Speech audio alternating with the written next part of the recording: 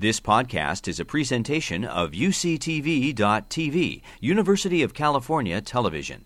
Like what you learn? Help others discover UCTV podcasts by leaving a comment or rating in iTunes.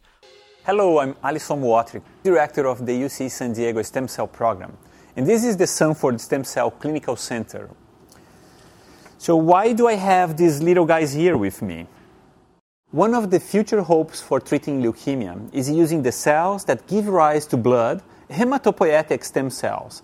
And these guys have helped us to understand a lot about how the cells do that. The Sanford Stem Cell Clinical Center is one part of the UC San Diego SERM Alpha Stem Cell Clinic. The SERM-funded Alpha Stem Cell Clinics are a network of top California medical centers like the UC San Diego Health that specialize in bringing the latest stem cell clinical trials to patients to treat many afflictions, among them blood disorders like leukemia. UC San Diego's David Traver uses these zebrafish and other model organisms to understand exactly how these very special blood stem cells are born, with the goal of duplicating that process to cure diseases. It is the goal of SERM that discoveries made by people like David will someday cure blood diseases at clinics like the Sanford Stem Cell Clinical Center. David shared why and how the zebrafish has helped us and what they have revealed that is leading us toward cures. We study the stem cells that make blood, which are these very rare stem cells in our bone marrow. Despite their rareness, they have really impressive proliferative power. They can generate all of the hematopoietic lineages we have for our entire life. So the thought in the field is that leukemia, and probably all cancers in general, occur due to mutations within these stem cells. Any one of those lineages can be transformed to give rise to leukemia. You can have T-cell leukemia, B-cell leukemia. There are granulocytic leukemias, myeloid leukemias, lymphoid leukemias. There's as many types of leukemias as there are lineages. So the gold standard treatment for leukemia is bone marrow transplantation, really the first stem cell treatments in the clinic. This has been around since the late 1950s. When it works great. If you have an identical twin, for example, then bone marrow transplantation can work exceptionally well. But most people don't have that, right? So in that case, you can get all sorts of immune rejection. So that's why the field has been looking for a long time to try to make patient-specific hematopoietic stem cells. It was sort of a pipe dream for a long time, but in the last 10 years, it really has become reality because of Shinya Yamanaka's findings that you can take essentially a handful of factors, put those into basically any adult cell type, and transdifferentiate that cell to something that is pluripotent. And that cell that you can essentially just make from a swab from the cells in your cheek, they'll become the so-called induced pluripotent cells, or IPS cells, and those cells then have the potential to make any cell type in your body. So that part is actually very straightforward. We could make IPS cells from you or me in a matter of weeks. That part is very trivial now. The challenge for the field is then to recapitulate development. So you can't transplant iPS cells by themselves because they're too naive, they're too immature, they don't know who they're supposed to be. So what you need to do is then take these cells in vitro and instruct them to become certain types of cells. There are liver stem cells, hematopoietic stem cells, neural stem cells, and those are the cells you'd want to transplant into somebody, right? Because to keep a patient alive for years, you have to have stem cells being transplanted. And so people have been trying to take these pluripotent cells and instruct them to make hematopoietic stem cells for 30 or 40 years now, and we just haven't been able to do it yet. I think the main reason for that is because we just don't understand how the embryo does it, right? We don't know the full recipe. And so the major goal of my group is to try to use lessons from the embryo, mostly the zebrafish embryo, because it presents these really nice opportunities to do imaging. Another reason that developmental biologists love the zebrafish is because they develop extremely quickly. The hematopoietic stem cells, for example, in humans take months to develop. During zebrafish development, we think these initial specification events are happening about 12 to 14 hours after fertilization. You can actually watch these things happen sort of in vivo, in real time, using confocal imaging and time-lapse imaging. We actually had the first demonstration of how exactly hematopoietic stem cells are born because we simply just imaged these embryos. We can actually watch the process of hematopoietic stem cell formation. And we saw that these hematopoietic stem cells actually derive from the floor of the dorsal aorta. The dorsal aorta is the biggest blood vessel during development, and interestingly, there's just a population of these endothelial cells that line the dorsal aorta that then transform in this very interesting process to hematopoietic stem cells. And so what you can see in this movie is that you see these endothelial cells that are forming the floor of the dorsal aorta. They'll change their shape. You'll see the cells become a round cell. Over the next few hours, you can see that cell then lose its contact with the endothelium and actually enter circulation, going in through the roof of the vein. Those hematopoietic stem cells will then go to the specialized structure in the tail, where they'll start to differentiate and make adult blood cell types. This is true not only in a zebrafish, but it's true in a mouse, it's true in people. So no matter what kind of vertebrate animal you are, your hematopoietic stem cells come from the endothelial lining of your dorsal aorta. And so once we saw that, we then knew, okay, this is the event we need to study. This is the event we need to understand, because this is the first time we've actually been able to see the birth of a stem cell. And so what we've been trying to do since then is essentially roll the movie even further backwards to understand where those cells come from, right? And when do those cells know they're going to be that cell? So one of our goals in the lab is to know what factors are needed to make a stem cell, what order those factors are produced in, the relationships between those genetic hierarchies. We've made some surprising discoveries. During development, these cells make direct contact with the bottom of a structure called the somite. Somites are these big chunks of tissue that are along the entire developing embryo. They later give rise to skeletal muscle, all of your vertebrae. The cells that are fated to go on to become the hematopoietic stem cells, they crawl and make direct contact with that sort of bottom face of the somite. If we can understand what the somite is doing, we can essentially just short-circuit the process, take the factors we know that are key and add them to the cultures at the right time to try to push those cells to become the right lineage, basically. In this way, we've also discovered some other surprising things. In the adult, if you get a wound, you make things like tumor necrosis factor called TNF. In the embryo, we found just sort of serendipitously that you also need this pro-inflammatory factor to help generate hematopoietic stem cells. So we just have to understand what factors are needed, the order in which they're needed. Then we can try to, essentially distill those factors to add to these culture systems to try to push those cells to the right place. And so the 10-year goal, basically, is to be able to make patient-specific stem cells. If you have leukemia, we want to be able to irradiate you or treat you to wipe out the leukemia, also wipes out your normal blood-forming system. So the idea is we would take the cell from your cheek, transduce it with these factors. In a period of a couple of weeks, we can make your iPS cells. We can then take those iPS cells and generate your own hematopoietic stem cells that can then be put back into you. Make all again of those hematopoietic lineages you need and stick around for the rest of your life. So that's the goal. Patient-specific stem cell transplants. Bringing cures from labs like David's to a clinic like this is a challenging journey. I sat with Katrina Jameson, who heads the UC San Diego CERM Alpha Stem Cell Clinic, and share insights into what the present and the future of hematopoietic stem cell therapies are, and how the Alpha clinics are making that happen. What are the most exciting things that's coming out from this field? Well, I think because of major advances in stem cell research that actually evolved from labs where people worked on these model systems, be it mice or zebrafish, we started to understand how stem cells really work and then expanded that to human blood-forming stem cells. And I think what's really exciting now are things that took 20 years to get to the clinic, like stem cell gene therapy for severe combined immunodeficiency. Now we say, of course you can do that, and within the Alpha Clinic network.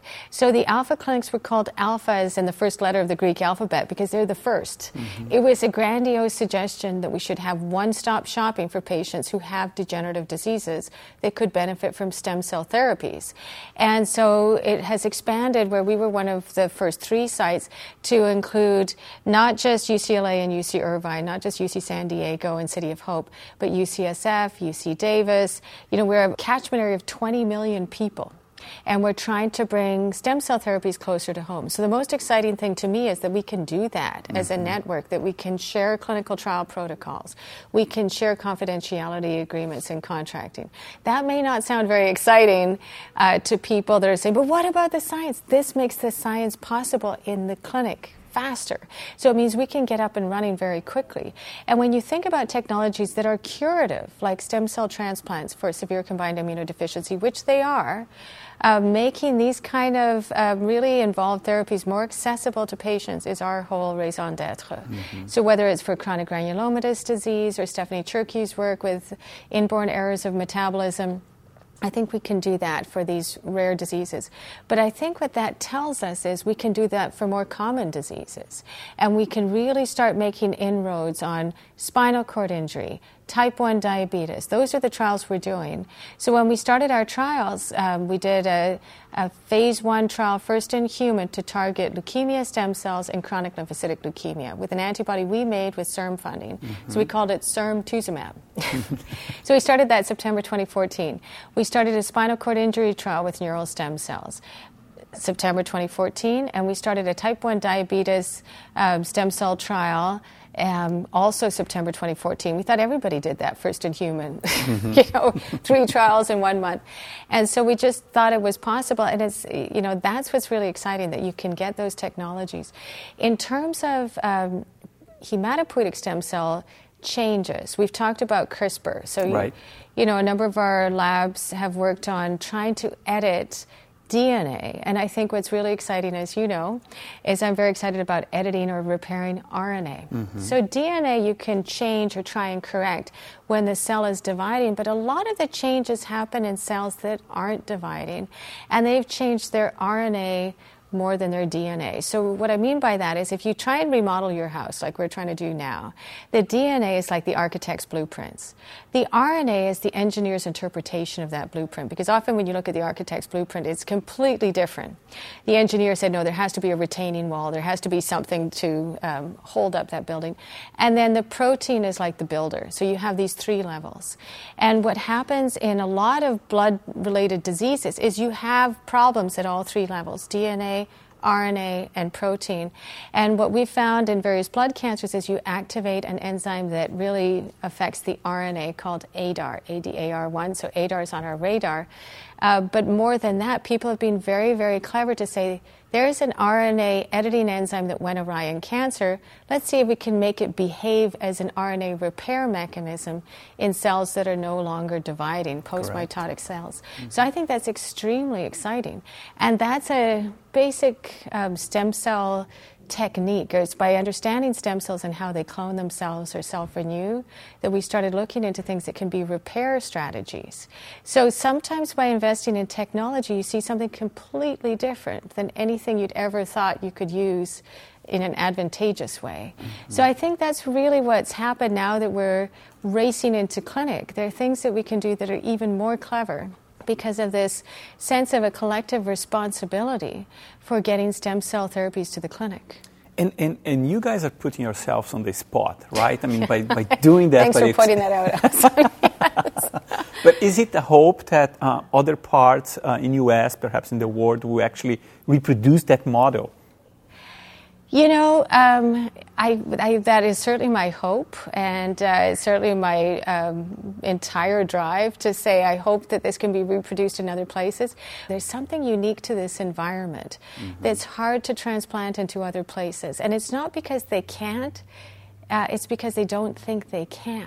And so giving that sense of ridiculous enthusiasm that we have, and the sort of casual thing where we can have these discussions and say, what do you think? Is this a crazy idea? And then you'll say, yes, it's a crazy idea, but I have this reagent that you can use. So you can test it. So we'll have these discussions and they seem casual, but that's how you get really important scientific ideas to the clinic. That's what abbreviates the timeline. So if you talk to people, they say, oh, it takes 15 years to translate discoveries to the clinic. That's because It's like, did you watch the Super Bowl? Yeah.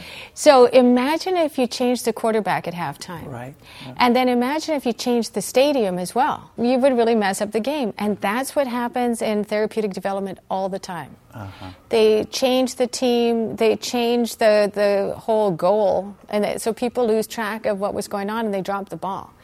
By having integrated teams where we have the Sanford Consortium for Regenerative Medicine, we make basic science discoveries here, we have sufficient funding to be able to translate those discoveries, de-risk those discoveries by doing a lot of the initial translational work ourselves, which usually is thrown to a team that doesn't know anything about it in industry, and then get it to the clinic for the phase 1 with interaction with the original team, the original investigators. Then we don't drop the ball and not know what was going on in the lab. Because it's still very scientific in the clinic when we get into a phase 1 trial. Usually you can look at safety and tolerability, but not proof of concept. We still have to show that the mechanism is relevant for that disease. And so by maintaining that continuity of communication, we're able to make sure that we stay focused and that we don't spend a lot of time spinning our wheels when really we could have done a better designed clinical trial. We're at a phase right now when you look at stem cell research in terms of the basic, the translational, and the clinical aspects where we're going to do reverse translation, where we're going to understand from looking at people in the clinic where we didn't quite get it right and say, wait a minute, we've got to make something better for you. That's a good point. So it's going to be more bespoke. Let's make this more precise and let's see what can we do for you that is very specific to your disease, where it may be a different variant of a Cardiac-Gutierrez syndrome or whatever it is, but something where we can combine genomics with stem cell research, so we do precision regenerative medicine, and we can do that in a continuous way. So when I see people in clinic, they say, you've dealt with my bone marrow disorder, but, I've got this terrible disc disease. Can you help to repair my degenerative disc disease? It's like, aha! So we can work on one-stop shopping. So not only the actual specific disease that people came to us for, but what else is going on in your life, your overall health, so we can start to improve these other aspects because they all act on each other.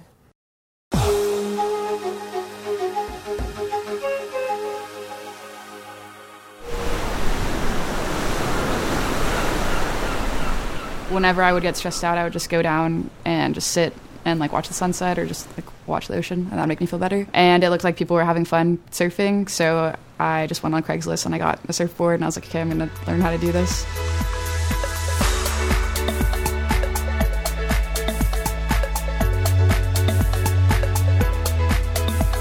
I'm a fourth-year computer science student at UC San Diego. I work with Engineers for Exploration in Ryan Kastner's lab. And I'm working on the SmartFin project. Phil is a scientist at Scripps Institute of Oceanography, and he's the lead engineer for the SmartFin project, so he does a lot of the hardware side of things. But it helps to have students who maybe know a little bit more about machine learning, who can put together different ways of visualizing data and processing data. SmartFin is a surfboard fin with embedded sensors inside of it. We want to increase the spatial density of oceanographic measurements. So there's not enough either autonomous sensors or buoys out in the water collecting data about the ocean. And specifically, the regions that we care about collecting data in are nearshore environments. So that's like the surf zone regions really close to the beach where the waves are breaking. The reason why it's hard to get autonomous sensors there is because of the high energy wave dynamics. They'll make it either really costly to put sensors there, or the amount of maintenance that they need is really high. So the idea is that if we could utilize surfers who are already in these areas, then we can maybe give them a sensor and they could collect data for us. Right now, we just have a temperature sensor and an IMU, which is an inertial measurement unit. So that measures acceleration, angular velocity, compass heading. So that's more of how the surfer and the surfboard are interacting with the water. From that, we can get things like wave energy density, significant wave height, wave period and frequency. But it requires collecting a lot of data in very specific locations and then processing all of that data. So that's more of what I'm working on right now. So there's kind of two sides to this. So what scientists really care about is that the surfer's movement on the surfboard isn't actually affecting the readings. So if we're taking a temperature reading and the surfer catches a wave, Because of the increased velocity that the surfer has, it'll increase the temperature reading, and that'll mess with the data. So ideally, we'd only want to collect scientific data when the surfer's just floating and acting like a buoy.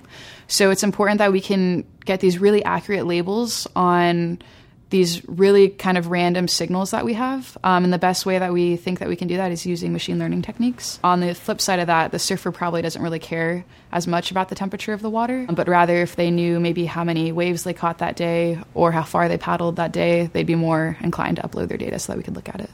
So it's more of this community-based approach to collecting data.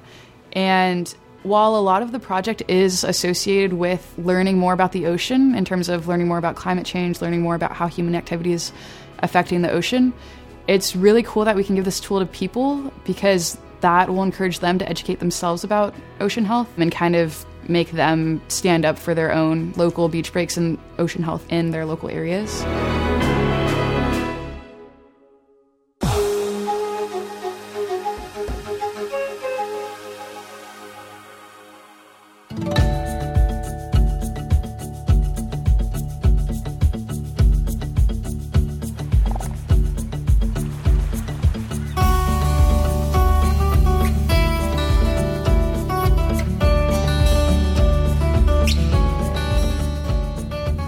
The Natural Reserve System is unique. It's a resource unlike anything available in any other university system in the world. There's your little kangaroo rat, fiercest animal in the West. It is a collection of protected areas, field stations, and research centers spread across the state of California, 39 in total, more than 750,000 acres of protected lands. Is actually measuring the temperature movement through the tree. And these are dedicated to a parallel mission of the university, which is to service university-level education, research, and public service.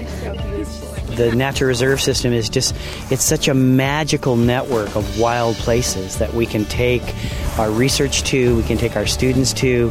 And I think people think of universities as being books and laboratories and classrooms. The Natural Reserve System is all of that. It's our rare books. It's the rare place where we can go and learn about the past and anticipate the future. It's a gift from the people of California that they don't know they've even given us. We're an unknown treasure in their backyard. I feel that my job is to serve the people of California. So I'm really proud to work for the reserve system. So we need to thank the people of California for supporting, this reserve system. It's been here 50 years, and we want to see it go on another 50 years after that. The University of California's system of natural reserves is vast and diverse. 39 very different ecosystems from one end of the state to the other. From southern deserts to northern forests.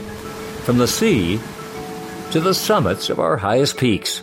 It's an ecological cross-section of California with vulnerable landscapes protected in perpetuity for the advancement of science, education, and the future of California. The nice thing about it with any of the UC reserves really is the fact you've got protected, stable land. You can pursue research without the fear of losing the land or of losing anything you put in the field. And then the fish and the bugs keep the water clear. So we have long-term research in all the reserves, covering an astounding array of topics, is conducted safely and securely, allowing scientific information gleaned in one generation to be built upon and compared by the next. Innovative techniques and technologies are tested in the reserves and lead to important scientific breakthroughs. Año Nuevo is a magnet for not only other UC campuses, but for researchers around the world. Northern elephant seals have been studied at the Año Nuevo Reserve since the 1970s. In recent years, newly invented tracking capacities have allowed scientists to virtually follow the seals to their feeding grounds in the far North Pacific. And the unexpected findings of their research into the mysterious lives of these aquatic athletes has been simply stunning. The animal can dive over a mile The deepest dive is literally 1,760 meters, which is a little bit over a mile in depth. To them, that's a walk in the park. Marine tracking technologies developed to follow elephant seals far and deep are now also used to monitor sea turtles, tuna, and sharks on their epic migrations, giving us unprecedented insights into the health of the oceans as our climate changes.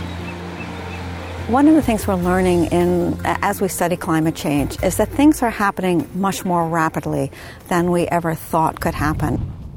Climate change in California is being studied comprehensively in a new initiative involving all 39 reserves, including Boyd Deep Canyon near Palm Springs, a pristine refuge of nature, and home to the gravely threatened desert tortoise, our state's reptile.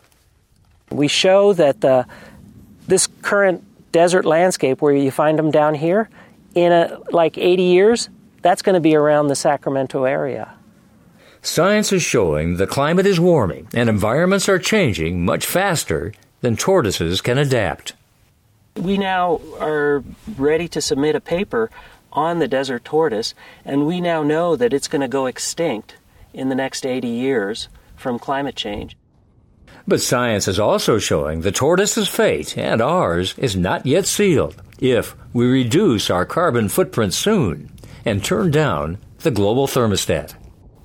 So we're right at a crossroads right now.